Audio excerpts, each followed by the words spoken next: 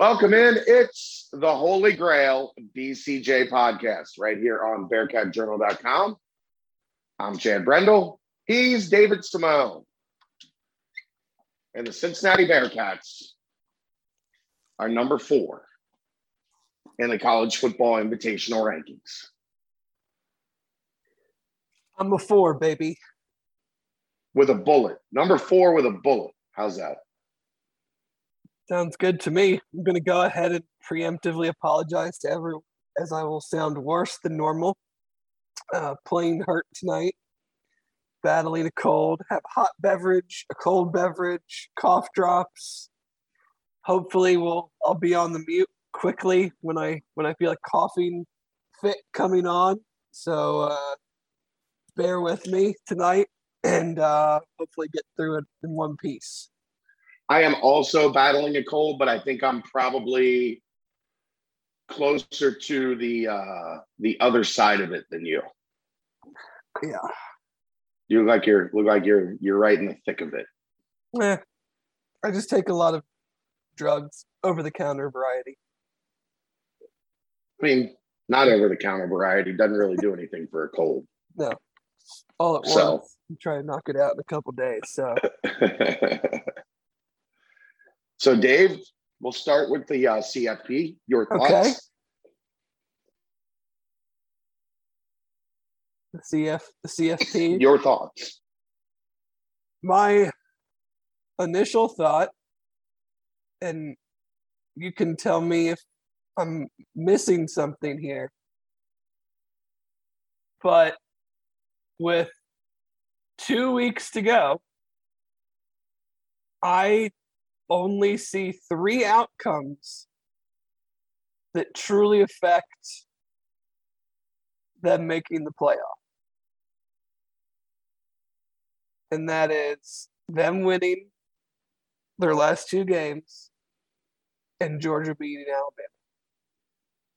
If those 3 things happen, I don't see a way that they don't make the playoff. Yeah, I mean, if Georgia beats Alabama, I think the biggest thing that happened wasn't Cincinnati at 4. I think the biggest thing that happened was Ohio State passing Alabama because... And that's why I say only those 3 things matter, is because the committee clearly thinks that Alabama is not playing at a elite level for them to drop to 3. And so if you look at the Ohio State-Michigan game,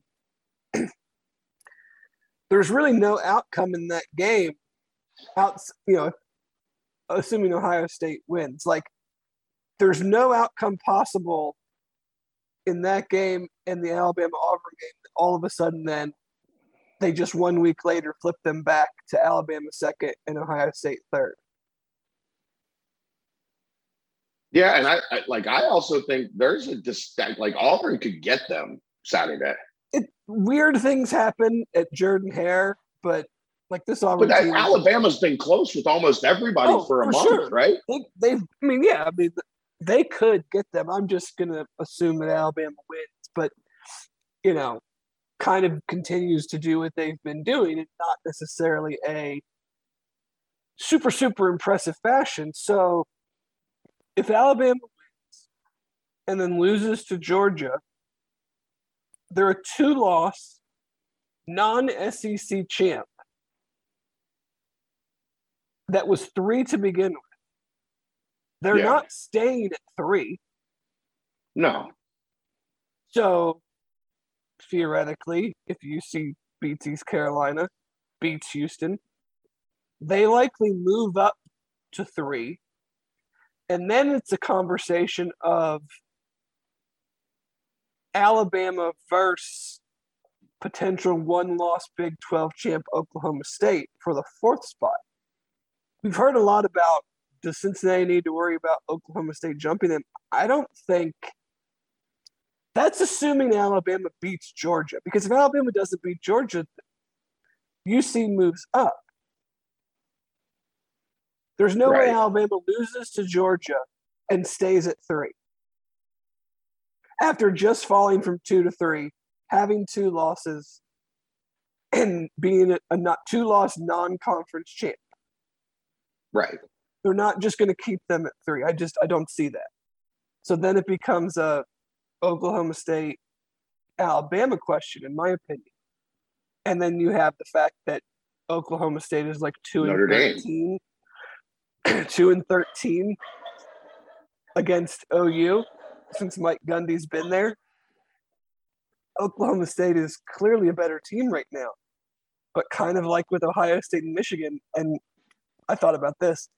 UC and Miami, Ohio, like I'm not going to think Oklahoma State is going to beat Oklahoma until they do it. Because it's the same with Michigan, Ohio State. Right. They just haven't been able to do it. Even though I think they're a good bit better. So I think the style point thing was overblown because it only mattered if the teams around UC kept winning. And they haven't. Right. Teams in front of them have lost, and teams behind them have lost. So you can't really ding them in that 4-week stretch for not winning a certain way when all the other teams around them are actually losing. And now they're in a position, 2 weeks to go, that it's kind of all in front, it's all in front of them. If they go 13-0, I don't see how they don't make it, regardless of what happens everywhere else. Well, I mean, I guess the question would be like, if Alabama beats Georgia, Georgia stays in, Alabama stays in, Ohio State is in, then you get that Oklahoma State Cincinnati question if Oklahoma State wins out. I think it would be hard to bump them out based on history. There's only been 4 teams to ever make the playoff at this point, ranked 6th or 7th. And you'd still be comparing a 1-loss versus an undefeated. So, and I don't know. I don't see Alabama beating Georgia. Neither, but not the way those teams are playing. Alabama. Not the way those teams, right? And it's Georgia. I mean, Georgia's been very, very good for a while, but they still have one national title since I've been alive, and that was, or no, not since the year before I was born. So it's but there really isn't that much left to have to, like, you don't really need chaos anymore. You don't need to worry about how do we look, how, like, the committee clearly liked what they saw in the SMU game. I thought it was funny that last week Gary Barta said that set aside watching the games, and then this week he talked over and over about how good UC looked against SMU. Yeah, I mean,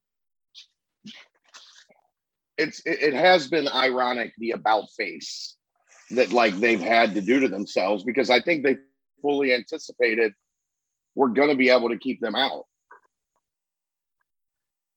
Like, last year was the perfect storm of this, right? Because none of those teams lost. Right. Everybody did what they had to do. Yeah, I mean, you're really only down to, I would say, 7 teams that can realistically make it. Like, I don't think Baylor and Oklahoma can make it. With the way that the committee has viewed Oklahoma,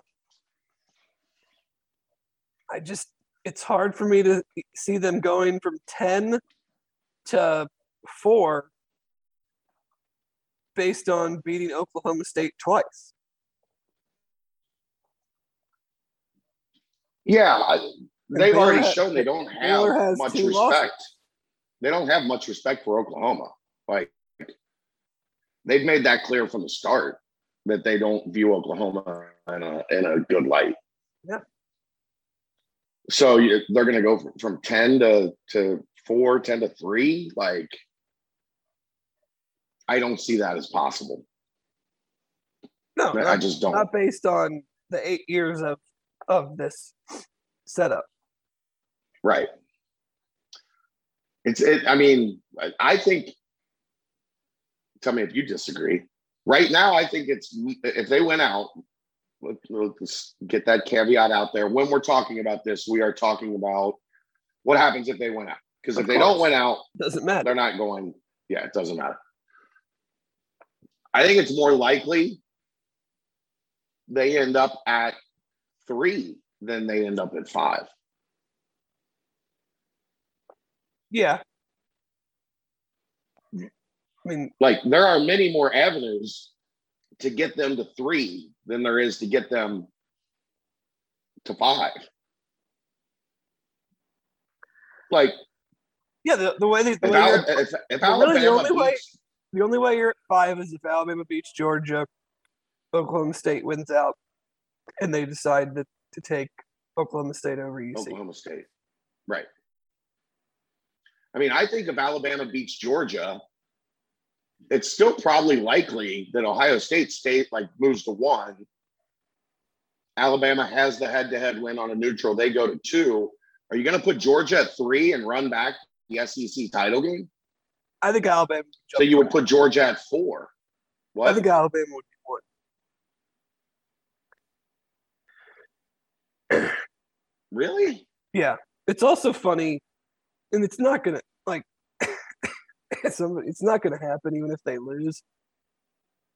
But, like, if Georgia lost the SEC championship game, no one's talking about how their resume is, like, kind of trash. Yeah. And how their one top 25 win would be Clemson. They also kind of curb stomped everybody. Oh, they have, but, like, that's been under the umbrella of undefeated. Yeah. To me, they would still 99.9% make the playoff. But it is kind of funny, like, they're like this prohibitive favorite, but if you really drill down, they haven't really beat anybody that good all year. No, they haven't. I mean, the SEC is not, especially the SEC East, is not some gauntlet. They got the East, and then they always play Auburn. And then I don't know who their other, I think it was Vandy.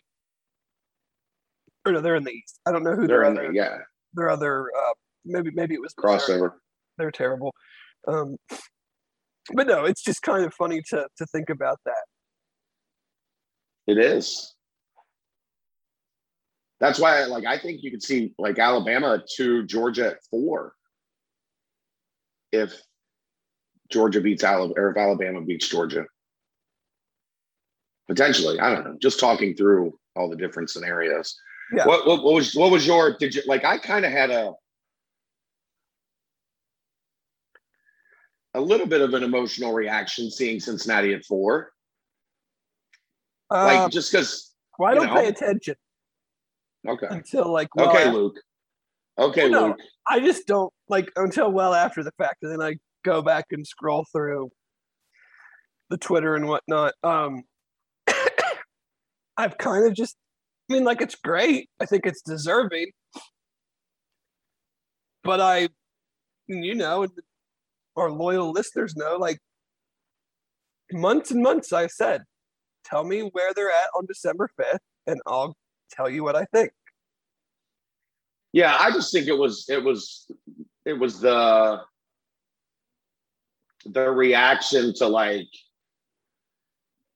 they haven't been able to do everything in their power to keep them out like they want to.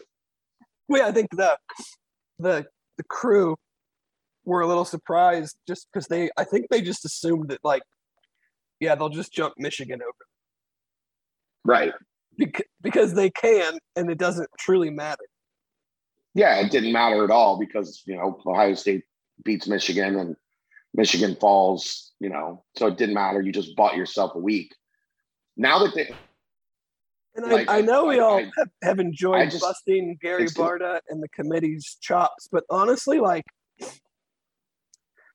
outside of the whole like Michigan State thing, which has worked itself out, at the top end of the rankings, there really hasn't been anything to truly like be irate about. It's when he goes out there and tries to answer questions and does so absolutely terribly. Like if they just put the rankings out and didn't say anything, I think they've done a pretty good job. I mean, from our standpoint, we would have liked SMU and Houston to be ranked earlier and higher, but like in the grand scheme of it all, no one gives a shit about that. Like they want to know the top four, the top whatever, who can make it, who can't. Like I think they've done an actual good job, but they just dig themselves these holes when they come out and say things that make fans and media that cover the sport kind of scratch their heads. Yeah, I mean, you know, it's like jumping. We know Ohio why State. they do that stuff at the back end. Jumping Ohio State over Alabama, nobody. I don't think anybody had anything wrong with that. Because it was absolutely the right move. Ohio State's playing better than Alabama. Right, exactly. And I don't necessarily have a problem with them putting Michigan over Michigan State when they did. It was just the way that they answered. Like, if you think they're better, just say we think they're better. Yeah. We know they beat them. And not all head-to-heads are created equal. Like, just because we have Oregon over Ohio State. Yeah. The other, like, you can legit say, I think, Michigan State was at home. They needed a furious comeback in order to just be in that position. Like, we don't think Michigan State is playing as well as we think Michigan is playing. We think Michigan has, you know, a better resume than Michigan State does, or they perform better against a similar resume. The thing really about that was, I don't know how you differentiated between the two of them because both of their resumes stink or stunk at that point. But, you know, that's discussing stuff that's weeks old. So I think that I would agree. I think they, for the most part, like, I don't like the collusion at the back end. I just think that part of it sucks because it's so blatantly obvious. But that's how they've gamed the system, right? And you just have to deal with that. Yeah, and as long as Houston doesn't lose to UConn, that's a bye week. Houston's not losing to UConn. No, sorry, there's no chance. That's all right. No, but UC would have 2 top 25 wins and one really, really good one, which would pretty much put them on the same plane as most of the other teams. Tonight is chaos in my house, Dave. Absolute chaos in my house. I take that over what I'm dealing with. Yeah, I feel you. So yeah, they're at 4. They're, for the time being, they're in. Any final thoughts on SMU other than, boy, that is a team that really does not like getting hit. Like, that is Charmin, because Cincinnati punched them in the mouth and they went south in a hurry. Yeah, they're the same team they were last year. They're soft. That's really all. Like, Cincinnati executed pretty much everything. I mean, we talked about it on the BBP. You have 7 drives in the first 7 drives of the game. They go 3 and out 6 times, and the one time they get a nice drive together, they fumble. And the offense just was nails, and they put their foot on the gas fast, and SMU couldn't get out of Clifton fast enough. No, I think That's all I got.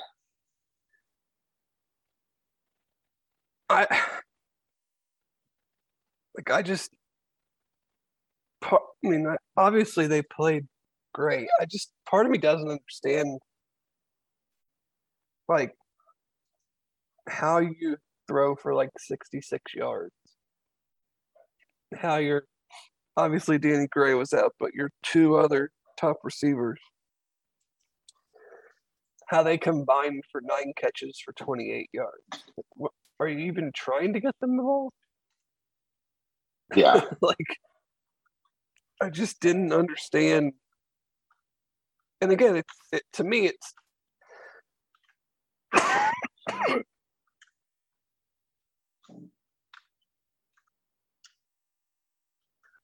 sorry. Starts with Curtis Brooks. This defense goes to a different level when he dominates in the middle. And we saw that again this week. Yeah, when he's good, it takes everything to a different level because, I mean, you saw pretty much every time Mordecai tried to step up into the pocket, it was curtains for him. Because Brooks had dominated the interior of their line pretty much by himself. And that allows Myjai to get home. That allows Briggs to get home with Van still out. It changes the feel of the Cincinnati defense when Curtis Brooks is playing like Curtis Brooks is playing right now. And, you know, this is the third time this season we've really seen him take his game on the inside to a different level. And every time it's happened, all of a sudden, boom, the defense looks all world again. So, yeah. Hey, Curtis, gonna need you the next 2 weeks, bud. Gonna need you the next 2 weeks. Are you okay? Are you sure you can do this? Are you all right? Yeah. Okay. Just coughing from talking. Coughing corner? Coughing from talking. Well, that can be a problem because in order to do a podcast, an important part of the process is talking. Yeah. I mean, it's not like a deal breaker, I guess, but it is pretty high up the list. I think Tiger wants to fill in for you tonight. Be my guest. He's pretty excited. Be my guest. Tiger, what do you think about SMU? What are your thoughts on the SMU game, bud?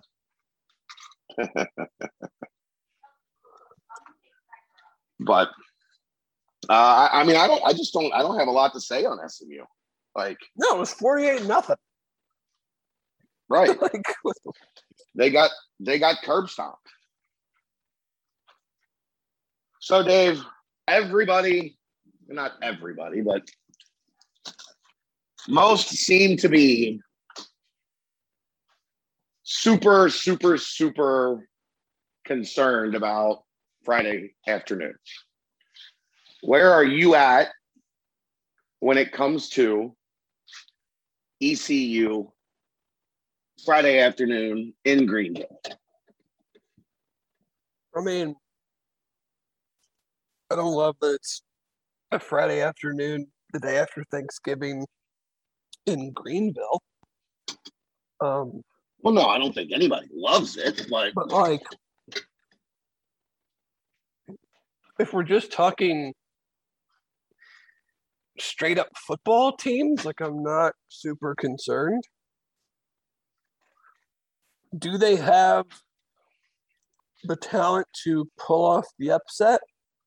I would say if they played outstanding, yeah.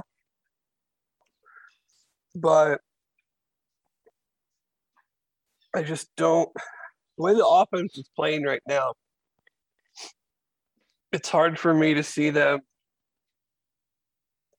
I don't want to say being stopped, but like scoring an amount of points that then the defense would have to play bad to allow ECU to bring in the game at the end.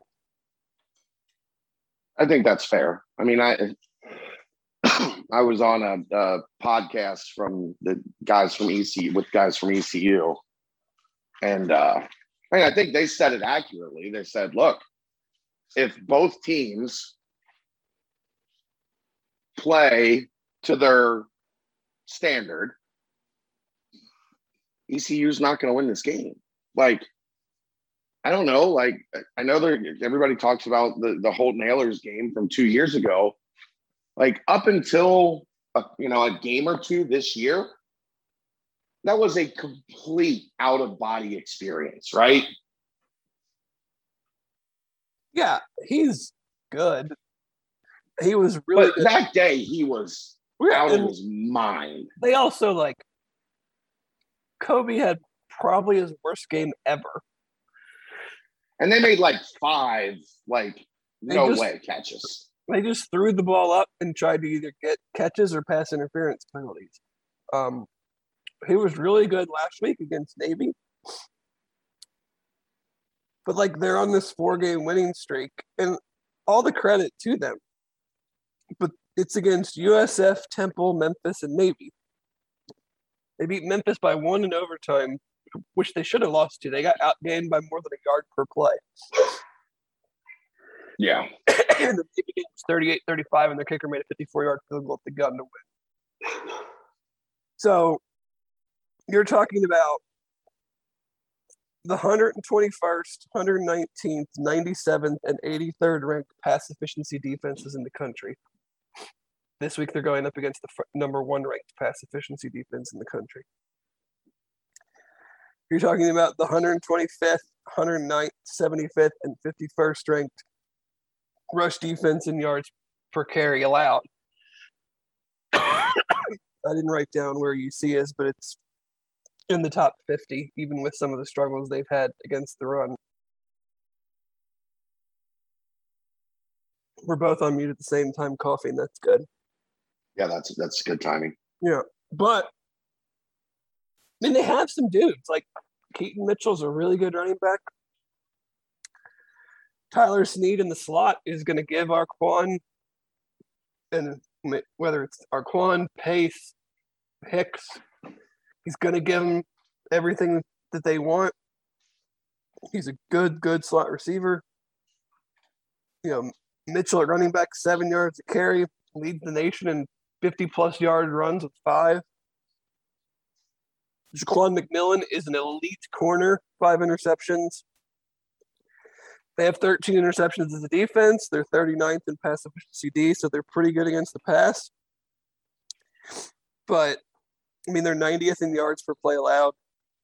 They're 105th in rush yards per carry allowed.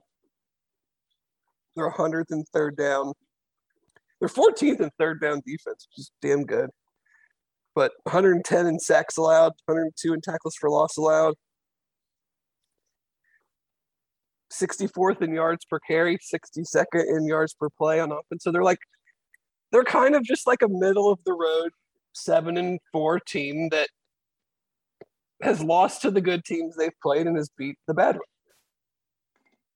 Which,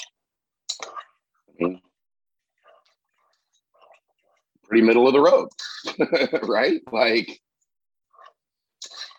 there's nothing about anything that you just said other than, I think with their 2 backs, do you think they would try to just go ground and pound and try to run Cincinnati to death, shorten the game? But no, that takes the ball out of the hands of Holton Ahlers, who they believe is their guy. I think it's less about taking the ball out of his hands and taking the ball out of their receivers. I mean, they have Tyler Snead's got 61 catches, and then they got 2 receivers and a tight end that all have over 32 catches. Right. Like, I don't know. It was easy for these other teams to do that when they don't really have weapons on the outside, or they're playing a freshman quarterback. Yeah.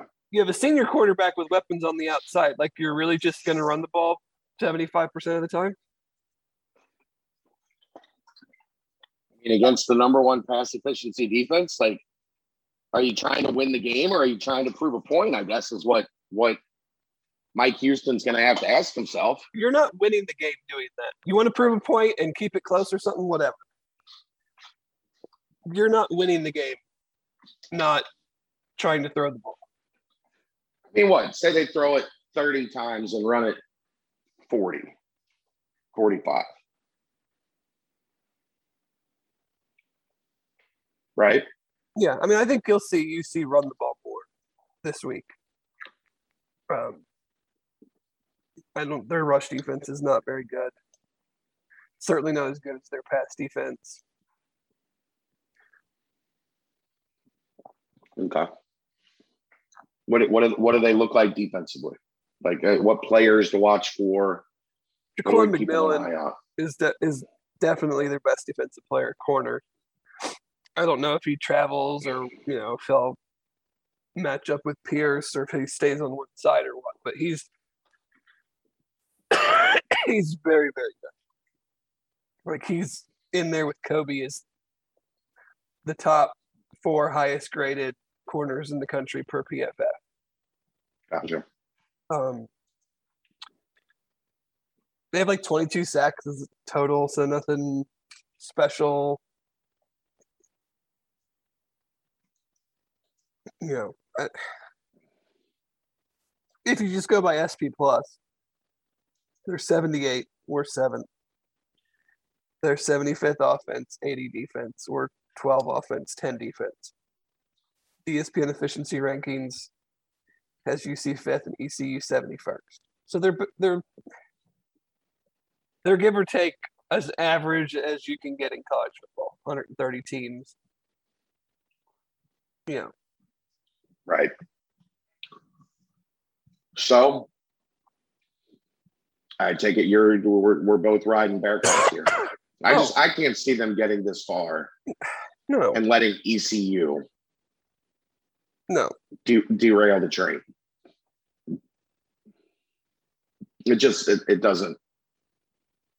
It doesn't compute in my brain. Now look, I know Cincinnati hasn't been as good on the road as they've been at home. ECU has had some outlier performances where they've been spectacular. They've also had some outlier performances where they've been terrible. I just think everybody... They've also played their worst opponents at home. Yeah. And I think, even though it's the Friday after Thanksgiving, like, it sounds like their crowds have been good. Mm-hmm. So I think that actually helps UC. Like, if they have a decent crowd, I think the issues UC has been playing in a flat stadium. Right. Like, so, like, you look at UC's best performances this year. At home, at Indiana in the second half, at Notre Dame. Yeah. Places where the game really, really mattered. Yeah, and I think they're looking at this one as a game that really, really matters. Yeah, it's a measuring stick. Like, where are we? Well, that, and in order to host the championship game, you have to win. Oh, I meant from, like, ECU's side with their fans coming out. But yeah, I just mean in terms of motivation. They have to win to host the game. Yeah. Like, Houston's in the clubhouse. Yeah. Undefeated in the conference. So if Cincinnati falls, there's no tiebreakers. There's no Houston hosts. I think this team wants to play another game at Nippert. And they know. I would like them to play another game at Nippert. I would as well. I have more confetti. They know more confetti cannons to buy. What happened on the 5th touchdown? I didn't see any confetti. Oh, there was confetti. I had 6 of them. Okay.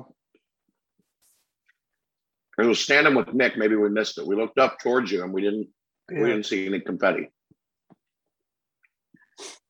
Did when you joined the ECU guys, did they ask you about the fake punt? No. It's literally like the most overblown thing that I've ever seen. Like,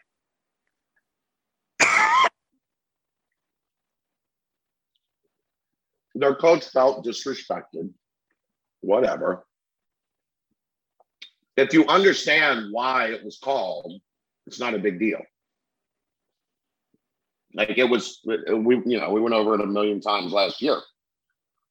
It was very simply, right? You see this coverage. This you week, make this call. Their media availability, like all the players were asked about it. Like all the fans are talking about it. Like come on, like who cares? What did the players say? I don't remember. I just don't.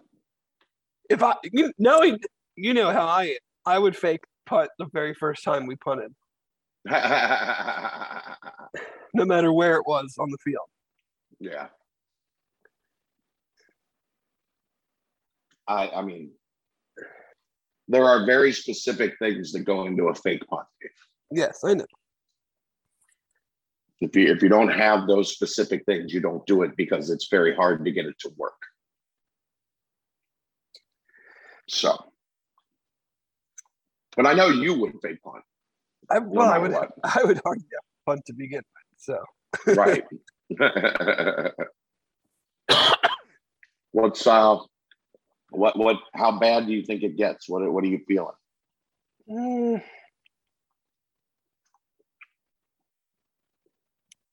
I don't know if I necessarily think it gets like last week bad. Like I struggle to see them being up 48-0. Right. But I think it's going to be like,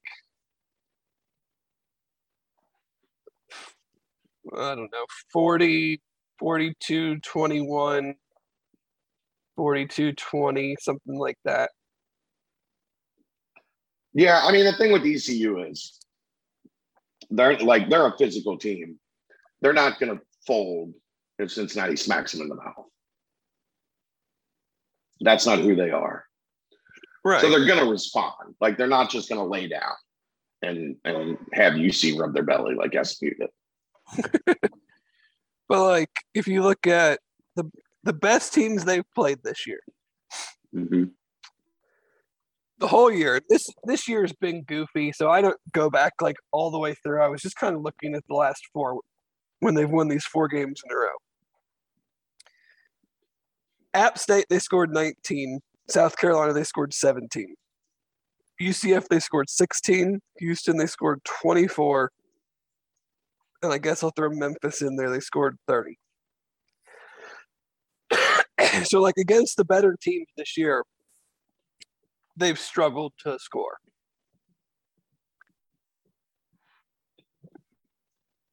I don't see them getting over 20. It's hard to, and that it's assuming. I don't.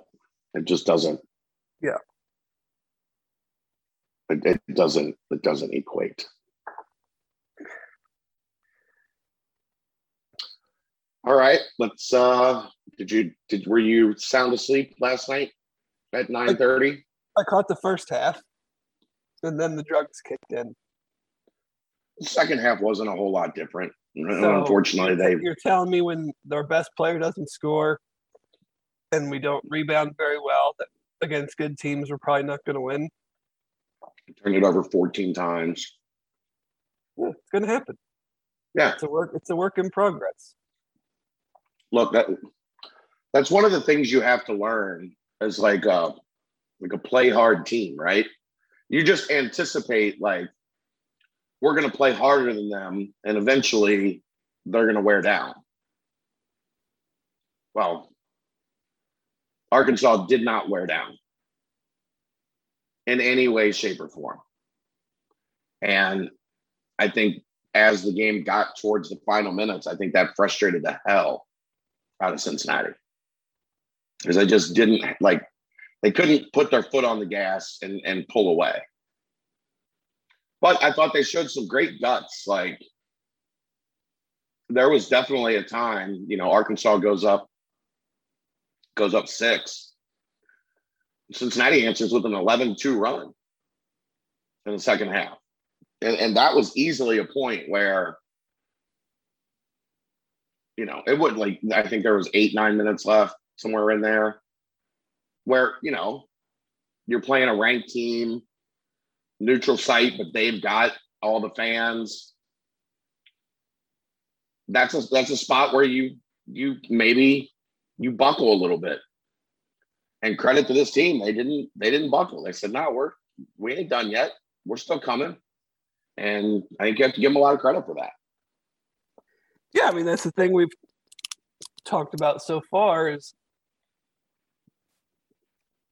playing solid defense for the majority of the games, playing with effort, playing with energy, being deep will keep you in most games, just like it did last night. Even without Jeremiah scoring, and even with them not rebounding well, they were in the game until the very, very end.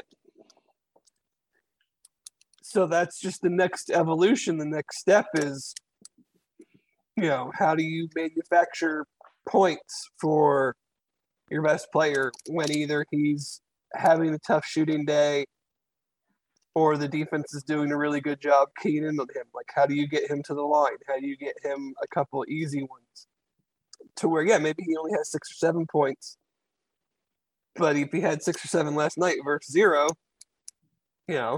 it could be a different outcome. Yeah.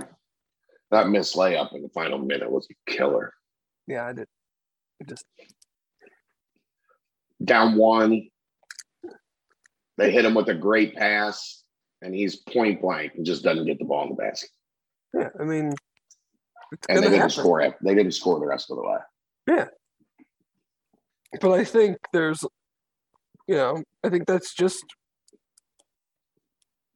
Wes will figure it out. The players will figure it out, like the level that it takes. Is because this isn't the first time already in 6 games. Is the rebounding stuff a concern? Yeah, because I just don't think this is built to be a good rebounding team. You're small at guard. You're average on the wing. And that's really where the damage at. Like, Au'Diese Toney had 6 of their 18 offensive rebounds. He's a 3. So you're one of those uber athletic guys that comes flying in and right. And sorry, I'm eating tortellini. Not McDonald's. McDonald's messed up my order, so I didn't get to eat my McDonald's. Might have been my last McRib of the season, and they screwed it up, bastards. I had one tonight myself. Yeah. Don't mean to rub it in or anything, but thanks, Dave. I appreciate that. Really kind of you. So a team like that's going to send 4-5 to the glass, and they're going to heavily rely on their wings to do the damage. That's a problem, because then they just say, "Look, their bigs box out our bigs. We're okay with that because we've got numbers. We've got length and athleticism over their wings and guards." So I think that was really where the problem was last night. It wasn't necessarily like their bigs just dominated the glass, which, let's not kid ourselves, though. What do you think Houston does? I mean, I caught a touch of their game today. They absolutely dog walked. What was it, Oregon? Oregon's terrible. Like, Fabian White can score now? That's an interesting development. It would start, you could start to see it coming last year when he came back, and once he started to get into a rhythm. They're I mean, outside of they had a really bad 15 minutes against Wisconsin, where Wisconsin had one guy that kind of cooked them. But other than that, man, they're really good. And Memphis is still being Memphis, where they're a little up and down. Like they don't wow you by any stretch of the imagination. Right, but they're just so long and athletic and talented. We can't get into games where not only are they long and athletic, but their bigs will just play volleyball with the ball. Just, put it up there, tap it, keep it alive. Like it's definitely. But again, I'm not overly worried about the bigs. Like I think the bigs will be fine and hold their own. I'm worried about the guards and the wings, and there's just not a fix in sight there. So that's a bit of a problem. Yeah. But when you're playing teams that are a lot more traditional, I don't think it's going to be too much of an issue. No. Maybe I'm crazy. I just think you're going to be able to hold up against teams that, have traditional size, have, a much more standard operating procedure, as opposed to, God, I just keep Tony was a monster, man. Like he single-handedly gave UC the loss. You hear me? Yes, I hear you. Okay. Yeah. So I don't know. I'd have to say, like, 6 games in, I don't think you could have asked for any better. What do you think? No, I mean, I think conventional wisdom was that you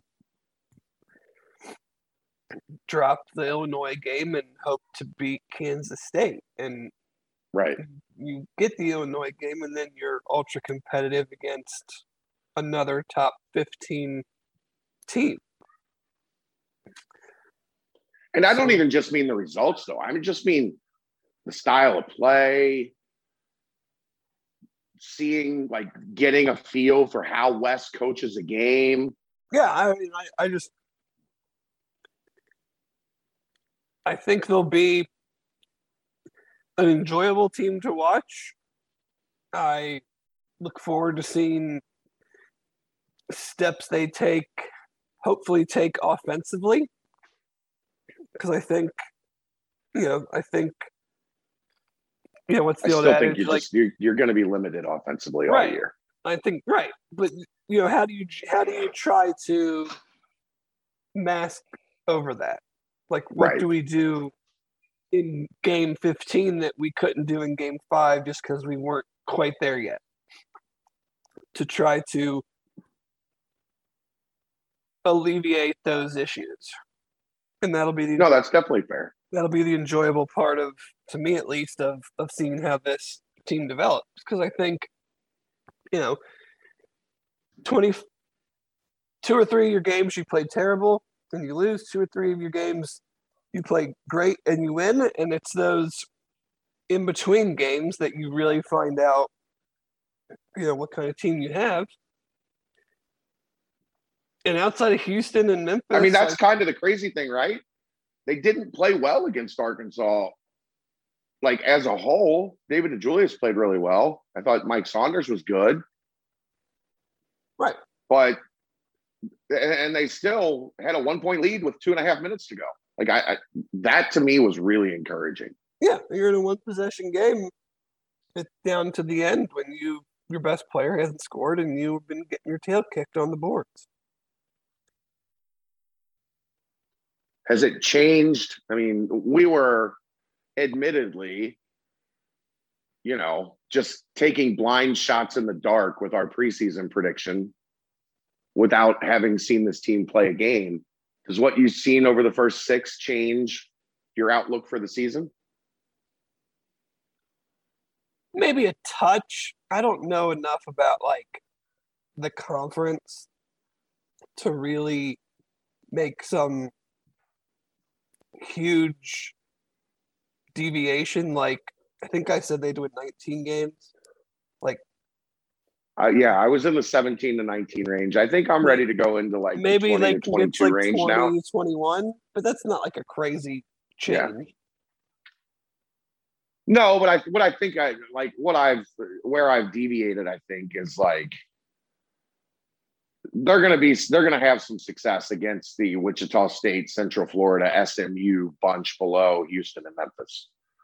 Like, yeah, it's still gonna, like, with the way they play, it's gonna be very hard to beat them at home. Correct. So, you know, I think you're looking 2022, which I think would be a wildly successful year number one. yeah, it would be. You'd be a fringe NCAA tournament team. Yeah, I think the December schedule is probably going to hurt them in that regard. Right, but I mean, because really outside of Xavier, they don't have anything left.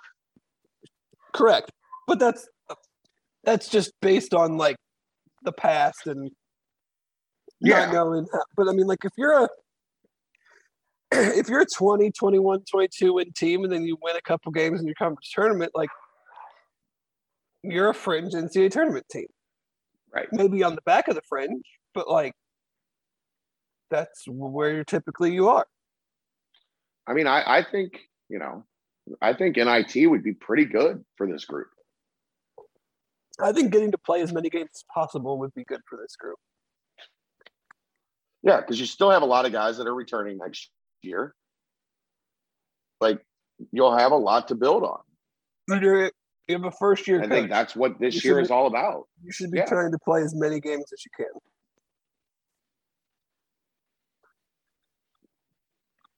All right, you want to yell at me about my Thanksgiving take, apparently? Oh, no, I'm in 100% agreement with you, and I would take it even further and say that all of it is trash. I mean, mashed potatoes aren't trash. No, but here's I like mashed potatoes. Here's my point. You don't like turkey. I do like turkey on a turkey sandwich. On a nice, like, toasted ciabatta roll with pepper jack cheese and all of that. Here's the thing. I have very strong opinions on this. As someone who grew up for the majority of my developmental years going to my dad's parents in New York for Italian Thanksgiving, which is half Italian food, half traditional food. Right. So I would get the pizza and the pasta and the stuffed artichokes and the Italian sausage with peppers and onions. And then you'd also have your, Thanksgiving food, as they say. Right. Then we decided to start going to this Italian restaurant that did a full buffet with carving station, raw bar, pasta station, and your Thanksgiving food. When my mom's parents got older in their lives and needed to go to assisted living, we thought it would be a nice gesture the first year that they were in assisted living to go to Thanksgiving dinner at the assisted living home. And from that point on, it was not good, just to put it politely. So I have been anti-Thanksgiving food since then. And my beef, and you touched on it some today, I call it old people and baby food. Like, why does everything have to be mushy? Yeah, everything's a casserole. Why is there traditionally, now obviously every family does something different, but like, why is there nothing fresh? Why do green beans have to be stuck in the oven for hours and hours? Why can't you have like a cold green bean salad or sauteed green beans with, Green beans are good. Love green bean casserole is gross. Awful. Like no, I don't like sweet potatoes. I like most of the things on their own. Like I like a good baked sweet potato. I like sweet potato casserole on occasion. But I don't want green bean casserole, broccoli cauliflower casserole, stuffing, mashed potatoes, sweet potatoes, macaroni and cheese, all at the same time.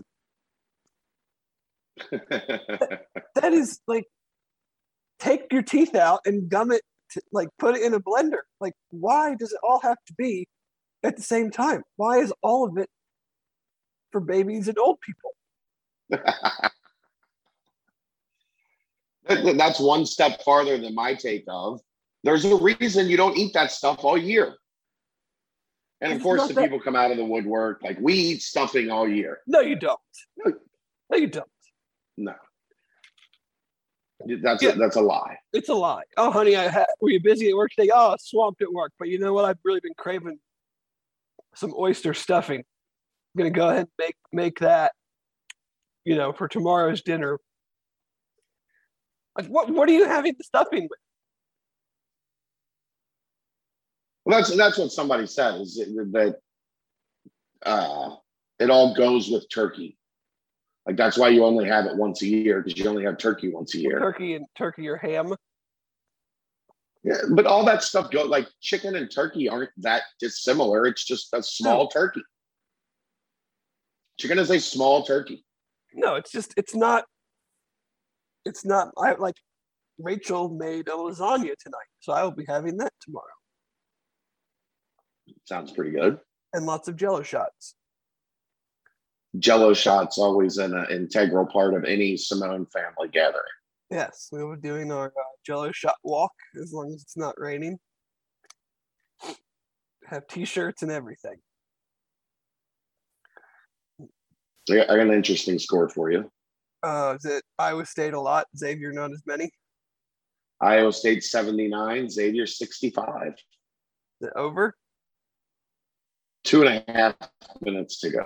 Oh, that's a bummer. You hate to see it. It's unfortunate. Very unfortunate. An Iowa State team with no good players? 7 new players in their 8-man rotation. 6 transfers and a freshman. I just think, like, people, I don't know. There's so many things I would rather eat and cook for like a get together. I think here's where Thanksgiving created, like, ultimately this is where the Thanksgiving problem began, right? One person hosts Thanksgiving and everybody comes. So everybody feels the need to bring something, right? So there's too much, like, there's not a need for that much stuff. Like, you need to tell Aunt Wilma that we don't need your green bean casserole. Like, turkey, mashed potatoes, some type of corn. Like, if you want to have one type of casserole, I think that's okay. Like, mix in a salad. Like, Kelly's aunt does like a spinach salad with like a really good dressing. That Kelly loves to go to her aunt's every year and get, the salad. But, like, quit making so much stuff that nobody likes. And then you feel like you have to eat it because Aunt Betty is like, oh, how did you like the sweet potato casserole, David? You're like, I didn't put that shit on my plate because it's little gross. melted marshmallows on it. And yeah. The pineapple in it. It's like uber sweet. And you're like, is this dessert? Why is it hot? Like, is it a cobbler? Did you make sweet potato cobbler? I'll have a little bit of turkey because we don't even do like the our turkey is already ready for sandwiches. Oh, it's like just deli turkey? No, not deli, but it's like turkey breast, but we don't have like the big turkey where, Clark Griswold, sits there with the knife and carves it at the table. So I'll have some salad, I'll have some lasagna, I'll have a little bit of turkey, some mashed potatoes and gravy, and a lot of red wine. That's A lot of red wine. That's probably even with it. the cold. You'll fight through it with the red wine. Yeah, with like NyQuil shooters.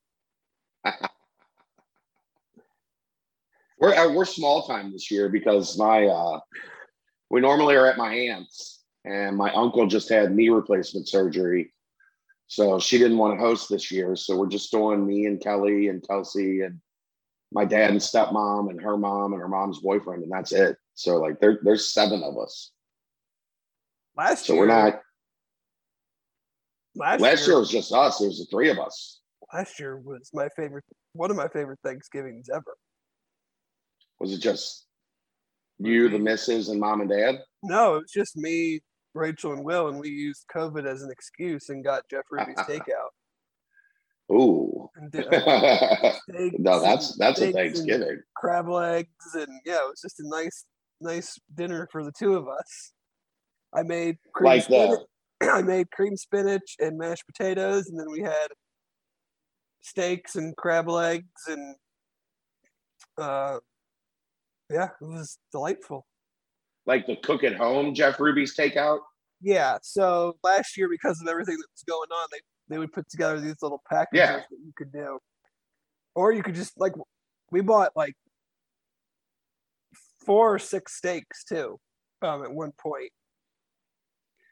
And so, yeah, so you just ordered it and like could pick it up the next day, and you got like the 16 bricks bread and butter and a couple steaks, asparagus, you got a Freddy's salad, you could add like crab legs, so we added some crab legs. And then I made cream spinach and mashed potatoes. It was much better than stuffing and sweet potatoes and green beans with soaked in cream of mushroom soup, and yeah. Sounds pretty good. It was good.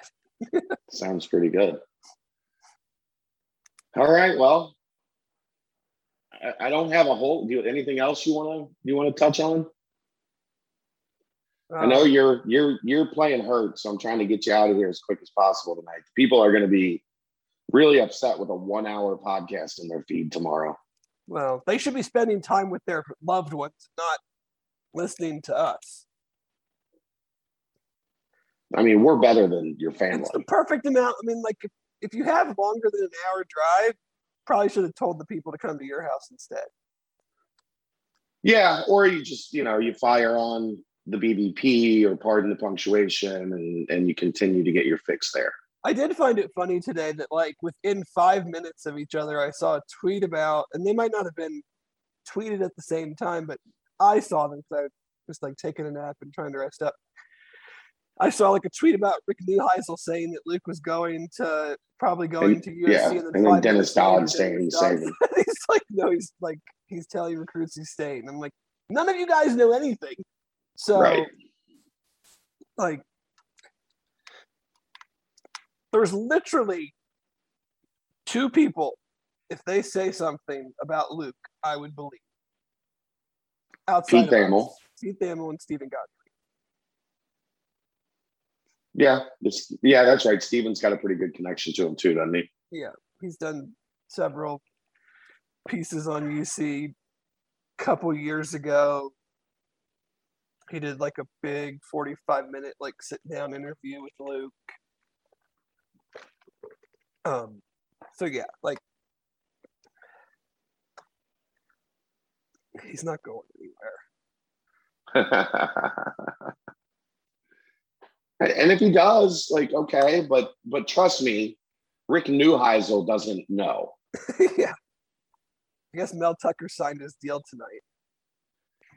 Yeah, everybody's jerking off Mel Tucker tonight. Hey, good for him, man. You got a losing record as a head coach, and you just got $95 million. Like, good for you. Way to play the market. I mean, how ecstatic are you if you're Ohio State and you now know James Franklin and Mel Tucker are both going to be around for the next 10 years? I mean, James Franklin has always given Ohio State fits. I don't know how good. But he doesn't win. No, but he plays them harder than anybody else in that conference has. And they've won a couple recently against. Yeah, but I Not mean, super recently because Ryan Day hasn't lost a Big Ten game. But like those two guys will at least recruit like Ohio State in that they understand the SEC like mindset. right. Where Harbaugh doesn't, and the rest of the Big Ten doesn't. So, I'm not saying that they'll ever be like Ohio State. They still have to get the players. I just think it's funny that like someone was like, "We need to give Mel Tucker $95 million." Why? I don't. Because he might go to LSU. Okay, then he goes to LSU, and we hire somebody else. Like, Yeah, but they're gonna have PTSD. it's always the fear of like the person that you get isn't as good, but like I don't know. I can't. I'm obviously I'll never be an AD, but I just always kind of laugh at like these guys that hold these schools hostage, and I'm just like, I think we can find someone that's just as good as you. Like, we don't need to do that now. Yeah, but they just did it 2 years ago and they couldn't. Like They have a couple. The mega boosters that are part of this deal were not part of the deal 2 years ago. right. Ironically, the one of the guys was a walk-on on the Michigan State 2000 basketball national championship team. Okay. And now he's like a billionaire, like mortgage or like home loan guy. Good for him. I'm just waiting for Mark Stoops to get a job. Yeah. I mean, it sounds like it's either him or Bill O'Brien for LSU. Because there might be a couple people in the Lindner Center that will help him pack his bags. They haven't been in Ohio nearly as much lately. It's not as easy as it once was. No, for sure. Things are a little more crowded these days. All right. Well, I'm gonna let you get some rest. Oh, did we just get a delivery of Buckeyes? Is that what that is? Oh yeah, just got a. Looks like how many dozen? 3, 4 dozen Wow. for tomorrow. That's a lot. Oh, yes. Well, some are for you for your birthday. Hopefully, I can give them to you on December 4th. I will be more than ready to accept those. More than ready. All right. Well, that's going to wrap it up. We will be at the Holy Grail Banks, Tony Pike and I, pregame show, watch party, Bearcats and Pirates, Friday. Probably get rolling about 3:10, somewhere in there. And we'll take it from there. Basketball team against Monmouth, 2:00 on Saturday. So there's no let up, Dave. No. It's constant. And then AAC championship game, and then bowl practices, and basketball season, Christmas, bowl game, signing conference day in play. like 3 weeks from today. Signing day in 3 weeks. Like, we'll see what kind of fireworks we got between now and then. I'm guessing. Can they give us more of an exciting signing day than they have like the last 3 years? Probably not. I think this is how he likes it. I don't. Doesn't he think of anybody but himself? No, I think he's pretty focused on Luke. Doesn't he think about our business and what's good for us? Not really. No, he doesn't, actually. That's unfortunate. It's not really concerned with that.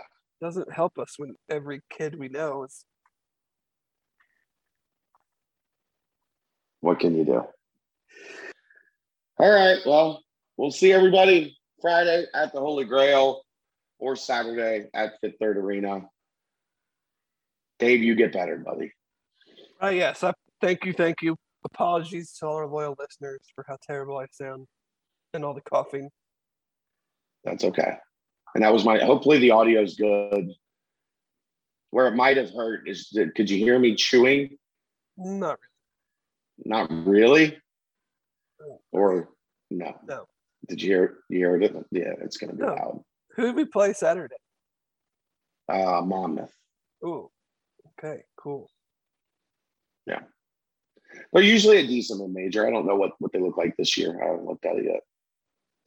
Somebody asked me if I knew about invites to the Senior Bowl. I'm like, do you realize how much work is happening right now? Like, no, I have not had time to ask anybody. The invites are out. Senior Bowl invites. Coaches haven't given them to the players yet. Right. And it's not on my radar. And they won't give them to them, I'm guessing, until after the conference too. Yeah, until after Houston. All right. That's it. He's Dave Simone. I'm Chad Brendel. This is the Holy Grail BCJ podcast right here on BearcatJournal.com.